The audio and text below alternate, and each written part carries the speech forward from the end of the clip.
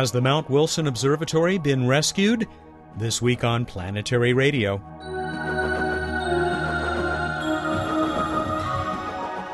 Hi everyone, welcome to Public Radio's travel show that takes you to the final frontier. I'm Matt Kaplan of the Planetary Society. Last week, Bruce Betts described for us the flames in the San Gabriel Mountains. The vast station fire threatened the historic and active telescopes on Mount Wilson, high above Los Angeles. This week we'll talk with the director of the Mount Wilson Institute, Dr. Hal McAllister. He was escorted up the mountain by firefighters so that he could survey the damage. Bill Nye will be along shortly. The science and planetary guy is considering the past and the future, and it's pretty clear which one he'd like to live in. Emily Lakdawala's Q&A will reveal how we know a faraway planet is orbiting the wrong way. And Bruce Betts has left the fire lines for the beach. That's where he'll deliver this week's What's Up segment, including a new space trivia contest. Let's go back to Emily for a moment, or rather to her blog at planetary.org. My colleague has posted some jaw-dropping animations and images. You can see the moons of Saturn whiz by, pick out Mars exploration rover Spirit, still in its sand trap on the red planet, and even see what the Apollo 12 mission left on the moon, thanks to the new Lunar Reconnaissance Orbiter. AJS Rail has published another of her delightfully detailed status reports for Spirit and Opportunity. You'll find that at planetary.org as well. I'll be right back with Hal McAllister. Here's Bill. Hey, Bill Nye, the planetary guy here, Vice President of Planetary Society. And this week I'd like to talk about the past and the future. There are a few stories in the news this week that are quite relevant to these two time epochs. The European Space Agency, ESA, is considering the purchase of some Russian Soyuz space capsules to send some European astronauts into space, maybe to visit the International Space Station. Now, the Soyuz capsule is old, the design is old, but it works, and people can get up and down from the space station safely. Now, why aren't the people at the European Space Agency considering the purchase of some United States NASA space capsules? Well, for one thing, the Soyuz capsules hold 2 or 3 people. The U.S. Orion capsules are planning to hold 4 or 6 people, but not only that, the Soyuz capsules are in the metric system. The Orion capsule right now is planning to be in the English system, the last country on Earth, although it's the 21st century, planning to use the English system. So, of course, the European Space Agency just can't make use of them very easily. All right, fine. The other thing is there are some congressional people who are trying to get the space shuttle to fly 10 more times. That is, after its nominal retirement. There'll be 2 flights a year for 5 years. Now, there's a 2% chance that one of them isn't going to come back. If you're in the astronaut corps and you've worked and worked and worked, of course, out of pride, you will board the space shuttle and you will valiantly go where over 500 people have already been, but it's not clear that you'll come back. So maybe that's not such a good idea, let alone the billions and billions of dollars and other space agencies moving ahead with the metric system. Also, that's why you should be a member of the Planetary Society. I know it's shocking. Some of you listening will be shocked to learn that some listeners are not members. But at the Planetary Society, we're about the future. That's why we have the Living Interplanetary Flight Experiment, going to and from Mars with organisms to see if they can make the trip. That's why we want to build a successful solar sail that can be pushed through space by the relativistic pressure of photons. These are missions for the future. Let's be part of it. Thanks for listening. I'm Bill Nye, the Planetary Guy.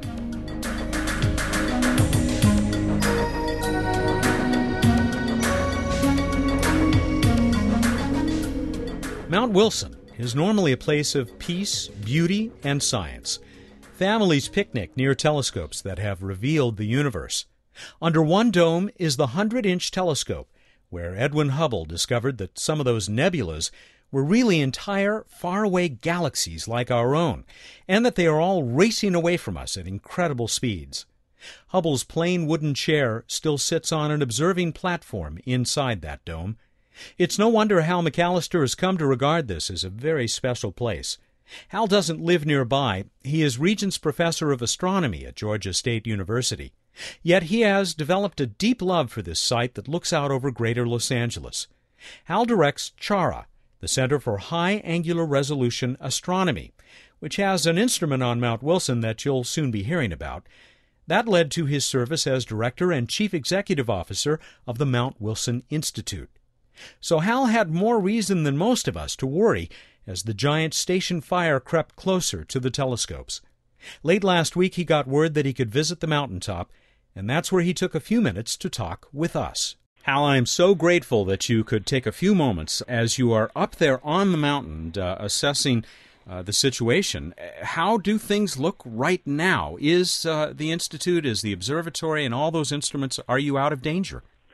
Everything is there. Let me first say there has been no destruction of any of the facilities up here. There's a lot of smoke effect and sort of collateral damage from the firefighting efforts, and it looks like we may lose a few trees that may have been girdled as a result of the backfires, but that's a very small price to pay for the wonderful preparation they've done for us.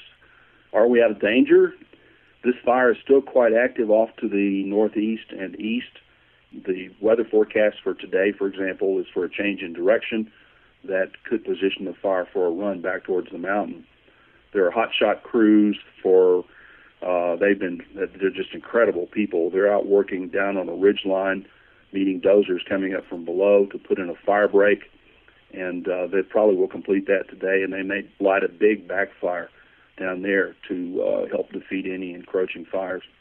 We should make it very clear that you had to get an escort to get up the hill, and so it certainly is not open to the public, and people should really not even think about heading up that way. No, essentially the entire Angeles Crest Forest, National Forest, is closed, and there are L.A. County Sheriff's Department and CHP roadblocks. And although my wife and I came up and were escorted to one of these by a fire chief, they came back and gave me a good looking over before they let us go through. But and we don't know when the roads are going to open. And I should also say that the roads, as you might imagine, from the decimation that's taken place, are subject to rock slides and dirt slides, and in many places it's a one-lane road. And this is going to be a continuing problem for the foreseeable future. When the wet weather season comes in, the Angeles Crest, I expect, is going to be shut down quite often. I just was reading an article in this morning's LA Times about exactly that, which would be a shame because I know a lot of people who are far more aware of the significance of this facility, its incredibly important history in astronomy, may want to start heading up there. You're the director of the Institute. How did that come to be for a Georgia State astronomer? Georgia State has a facility that is operated by a center that I founded some 25 years ago called the Center for High Angular Resolution Astronomy, and it's the Char Array. And we have a major investment here. When my predecessor as the Institute director retired, a well-known writer and astronomer Robert Jastrow retired in 2003, I stepped into the position to take over. Partly to ensure that Chara continues to function well, but also because, like so many people, I've fallen deeply in love with Mount Wilson. We're going to come back to Chara because there's some awfully important work being done up there. A lot of people who think that this is merely a historical site have some surprises coming to them. I want to come back to the instruments that are up there and the tremendous history that they represent. I mean, frankly, I think of this site as something of an astronomical shrine. I'm so glad to hear that there was no damage to the instruments, but with all the smoke and ash and dust that we saw from the webcam off of the solar telescope tower there, how are the optics? I mean, are they in pretty good shape? We don't know. We haven't had a chance to really go in and inspect things. I was up in the 100-inch dome yesterday to go out on the catwalk to just kind of look at the situation, and there's a lot of smoke inside the dome. So I expect, once this settles down, we'll go in and look at things to see if we have to recut optics. The 100-inch, for example, the optics were recutted about 6 weeks ago, so it had fresh, shiny, new reflectivity. Oh, my. And normally we don't do that very often because it's very involved and risky and expensive, but I'm just hoping for the best. I'd like to say that the original old facilities, the two solar towers and the two nighttime telescopes, the 60 and 100-inch telescopes, are still very active. They're still in great shape. UCLA and University of Southern California use the solar towers, and occasionally people come in with special instruments for the 100-inch. And the 60-inch is we have a very active and very popular outreach program there. But you refer to the place as a shrine, and that's absolutely true. I think of Mount Wilson as a world science heritage site. This is where modern astronomy was founded, where astrophysics was invented, And it truly is a precious sight. I'll say 2 telescopes that were, in their time, the largest in the world. That's right. Mount Wilson had the largest telescopes in the world from 1908 until 1949, and its founder, George Ellery Hale, was, of course, responsible for the telescope that beat the 100-inch, that is the 200-inch. And I haven't looked in the books carefully, but I think the 100-inch probably held the record longer than any other telescope. And I, frankly, personally think the 100-inch is the most important telescope in the history of astronomy since Galileo's. Well, you said it was the birth of astrophysics, and there is a wooden chair on a platform up there that I sure hope if the fire had really threatened the 100-inch dome, somebody was going to grab and take with them down the hill. You know, I think we probably would have.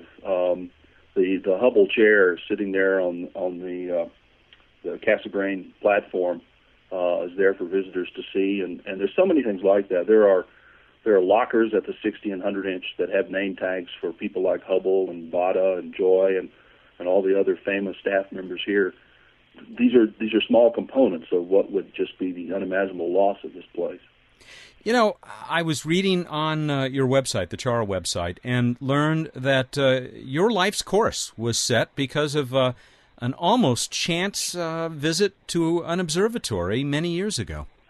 Yeah, my older brother, Jim, took an astronomy course in college. He was 12 years older than me, and his professor invited his class up to the observatory one night, which was only a few blocks from our house, and Jim asked me to tag along, so I did, and the place was just a miracle to me. I'd never been in any place like that, and something just resonated, and in fact, I ended up going back and ended up going to the same college and was mentored by his professor and went on to graduate school, and here I am.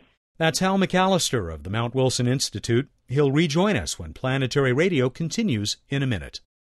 I'm Sally Ride. After becoming the first American woman in space, I dedicated myself to supporting space exploration and the education and inspiration of our youth. That's why I formed Sally Ride Science, and that's why I support the Planetary Society. The Society works with space agencies around the world and gets people directly involved with real space missions. It takes a lot to create exciting projects like the first solar sail, informative publications like an award-winning magazine, and many other outreach efforts like this radio show. Help make space exploration and inspiration happen. Here's how you can join us. You can learn more about the Planetary Society at our website, planetary.org/radio, or by calling 1-800-9-WORLDS. Planetary Radio listeners who aren't yet members can join and receive a Planetary Radio t-shirt. Members receive the internationally acclaimed Planetary Report magazine. That's planetary.org/radio. The Planetary Society, exploring new worlds. Welcome back to Planetary Radio. I'm Matt Kaplan. Georgia State University astronomer Hal McAllister was telling us how a visit to an observatory when he was a boy eventually led to serving as the director of the Mount Wilson Institute in California. Hal also directs the Center for High Angular Resolution Astronomy, which operates the Chara Array on Mount Wilson. He was back on the mountain a few days ago, assessing the aftermath of the station fire. I'm guessing that more than one young boy or young girl who made the trip up with their family to Mount Wilson saw those instruments and maybe had their life changed in much the same way. I'm also betting that they saw these long, shiny tubes that run out to what look like tiny observatory domes spread here and there, and I guess that brings us back to Chara. Yes, yeah. The Chara Array is one of two interferometric telescope arrays on the mountain. The first is the UC Berkeley infrared spatial interferometer, which Professor Towns, Charles Towns, Nobel laureate at Berkeley, has used to study giant and supergiant stars and their circumstellar materials. And he works in the mid-infrared. The Chara Array works in the visible and near-infrared. And the Berkeley facility is 3 telescopes on trailers. Chara is 6 1-meter aperture telescopes with fixed mountings around the mountain. And it's shaped like a Y. Each arm of the Y has 2 of these telescope domes, and the light is brought in as collimated beams to the central beam combining station, and each arm of the Y is about 200 meters long. So it gives us very long baselines. We're the longest interferometric baselines ever put in operation anywhere. We have very productive collaborations with groups from France, one in Paris and one in Nice, near Nice, and University of Michigan, University of Sydney in Australia, and Caltech. And The Michigan group has implemented an imaging program with the array that has produced the first images of the surfaces of solar-type stars, other than the sun, of course, and even images of interacting binary stars. And it's been a project that I started many years ago, and a number of my colleagues who are really smarter than I am have made it work, and there's so many of us that have so much invested here. But I tell people that if something dire happened to Chara, we could rebuild it, or someone could rebuild it. And I'm not sure I'd have the fortitude, but if something dire happened to the original observatory facilities, they're just gone forever. Mm. You mentioned 6 different instruments tied together in this Y shape. Basically, it gives you in some ways, through interferometry, it's as if you had a telescope with a mirror. I don't know how many meters or feet across would that be? It would be approximately 600 meters across would be the effective resolution. So it's an enormous. I mean, what we're doing is synthesizing a super telescope that allows us to see very, very fine detail. We don't have a lot of light gathering power, so we're limited to very relatively bright objects, but we can zoom in and see details on stars and their immediate environs that have just been inaccessible before. Yeah, I'm so glad. I was going to ask you of all the accomplishments of Chara, which are listed on your website, and we'll provide a link to the Chara website at planetary.org/radio. There are a whole bunch of accomplishments here, but I'll tell you, the one that grabbed me, I've said before on this show that I remember in junior high in my textbook, science textbook, reading that we will probably never see an image of a star as a disk, and you've helped to prove that wrong. Yeah, well, our colleague John Monnier at Michigan and his great crew have built these wonderful imaging beam combiners, and this was always our goal, and it came to fruition sooner than any of us would have dreamed. And it really is a kind of a hair-curling thing to look in and see these things on stars. So there's more to come, I hope. Me too. A word or two before we finish about the Mount Wilson Observatory Institute. I know you have events that take place up there, and I assume that those are going to pick up again once everything is safe. I heard the great Paul McCready, the great American inventor, speak one time right up there in your visitor center. Is that right? You know, we have grand new plans. In fact, we have a capital campaign that we would have launched had the economy not gone south, as everyone knows, and we plan to awaken that sometime in the near future. Regrettably, from what has happened up here, there's the other side that we've gotten a lot of focus of attention here, and maybe there's a silver lining to this terrible cloud that we're still undergoing, that more people will reawaken to the wonders here at Mount Wilson. And it's just an awfully pretty place, and surprisingly close to Los Angeles and the rest of Southern California. It makes for a real nice picnic. It sure does. Yeah, it sure does. In fact, we've been in the process of reopening the old pavilion here as a food venue. So, that's great. Yeah. Come up and buy a sandwich up here. It hadn't been here for 20 years, but we hope to have that open this fall. You know, I've sat under that roof many times and wondered when the snack bar closed, but it's nice to hear it's going to open up again. It's coming.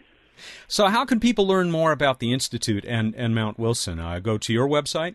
If you Google Mount Wilson Observatory, our email URL, our web URL is simple. It's just www.mtwilson.edu. And we'll put that link up at planetary.org/radio as well. And I'm assuming that you're going to keep the webcam running there as well. We are. We lost it for more than a day, and people all over the world lamented that. It's such a great thing, and it was.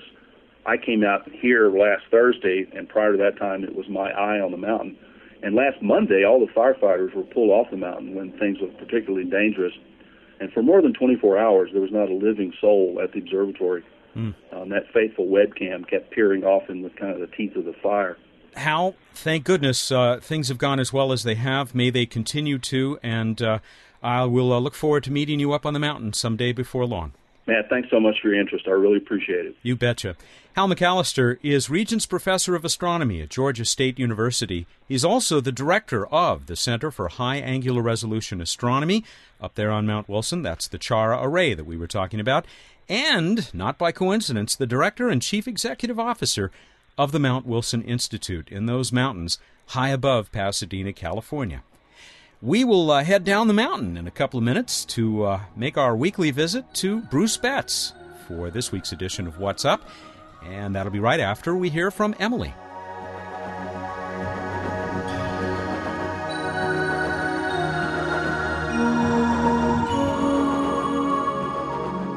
Hi, I'm Emily Lakdawala with questions and answers. A listener asked, they recently announced the discovery of an extrasolar planet that moves backwards around its star. How do they know which way the star rotates? Most planets orbit their stars in the same direction that the star itself rotates. That's because the star and its family of planets all formed from a single rotating disk of gas and dust. The star inherits its rotation, and the planets inherit their direction of revolution from the original rotation direction of the disk. So the recent detection of a wrong-way planet named WASP-17 was newsworthy. But how could astronomers tell the direction in which the host star was rotating? It's not easy to tell which way a star rotates unless you have help from one of its planets. As a star rotates, half of it is Doppler shifted toward Earth, and half of it is Doppler shifted away, spreading out its light along the electromagnetic spectrum. When a planet passes in front of the star, it cuts off some of the light from one side of the star and then the other. If the planet is an ordinary prograde one that moves in the same direction that the star rotates, then it starts by covering up the part of the star that is rotating toward us, reducing the amount of light from the star that's Doppler shifted toward the blue end of the spectrum, and finishes its transit by covering up the part of the star that is rotating away from us, reducing the amount of light from the star that is Doppler shifted toward the red end of the spectrum. But when WASP-17 transited its star, it began by covering up the part of the star that was rotating away from us, proving it moved in a retrograde orbit. Got a question about the universe? Send it to us at planetaryradio@planetary.org. And now here's Matt with more Planetary Radio.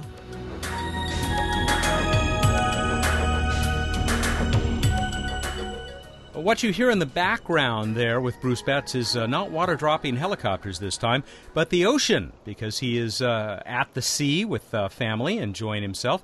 Hey, welcome back to What's Up. Thank you. It's good to be back. The fire is a big topic in today's show, as we heard from Hal McAllister. Looks like Mount Wilson is out of danger. And your situation, looking good? Looking very good. Fire's still burning out there, but it's they've got it in the wild areas at the moment.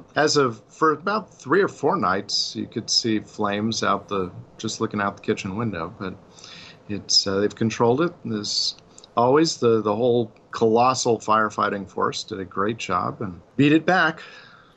Well, we're very glad to hear it, and we heard the same, of course, from Hal. And hopefully by the next time we talk, that'll be fully under control, if not out. So tell us about the night sky from down there by the beach. Okay, and for the first time in a while, we can actually see the night sky even in the Pasadena-Altadena area due to lack of smoke. And from the beach, it's a much moister sky. We've got Venus over in the pre-dawn as the super bright object in the east. Up above it is Mars, looking red and dimmer. And in the evening sky, Jupiter's that stunning star-like object over there in the east, looking quite lovely and fabulous. Had a day there when Jupiter was almost next to the moon. That was real nice a few days ago. It was indeed. Just so you know, they didn't actually almost collide. They're in different planes. Well, they never touched, so I think everybody's safe. Okay, good. All right, the pre-dawn's starting to get a little more exciting in the next few weeks, and I'll update you on that, but some more planets starting to pop up very, very soon.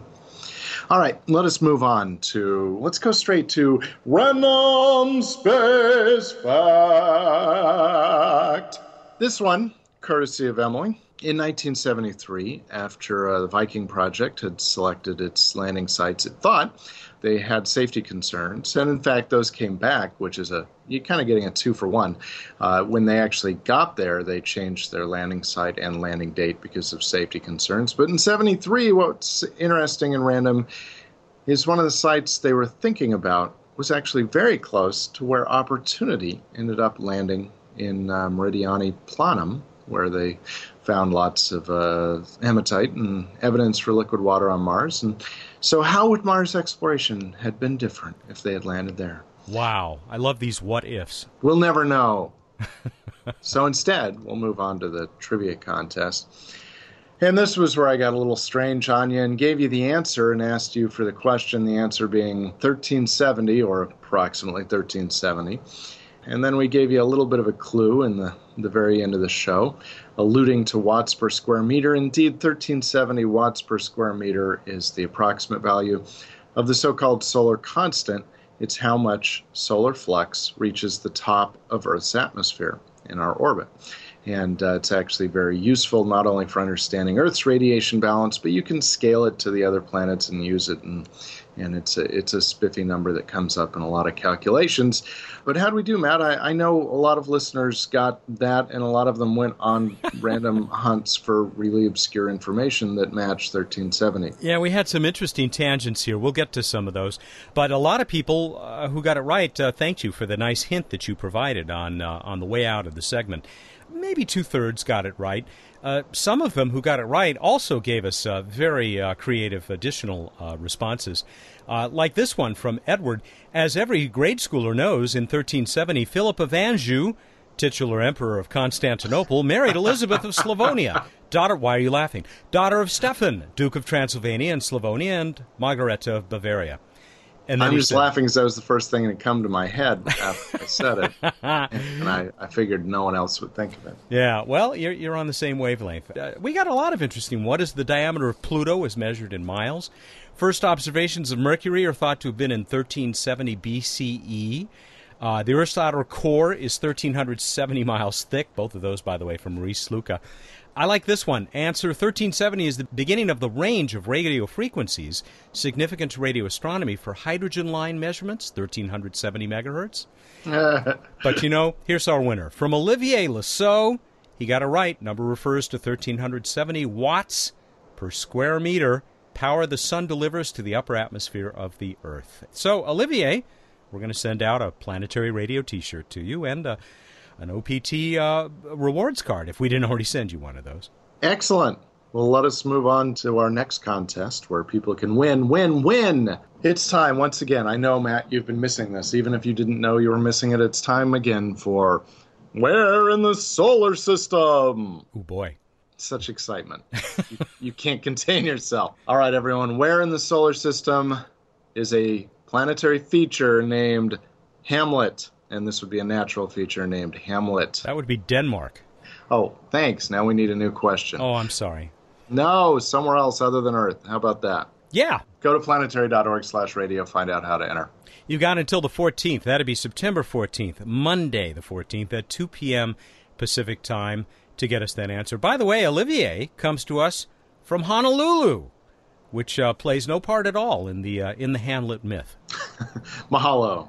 Mahalo to you. We'll talk to you next time. All right, everybody, go out there, look up the night sky, and think about surfboards. Aloha! He's Bruce Betts, who hoolas his way in here every week to tell us about the night sky in What's Up. Oh, you like my grass skirt? Next week, Robert Zubrin. No, not that Robert Zubrin. We mean the Robert Zubrin who lives on Mars in the 22nd century. Planetary Radio is produced by the Planetary Society in Pasadena, California. Keep looking up.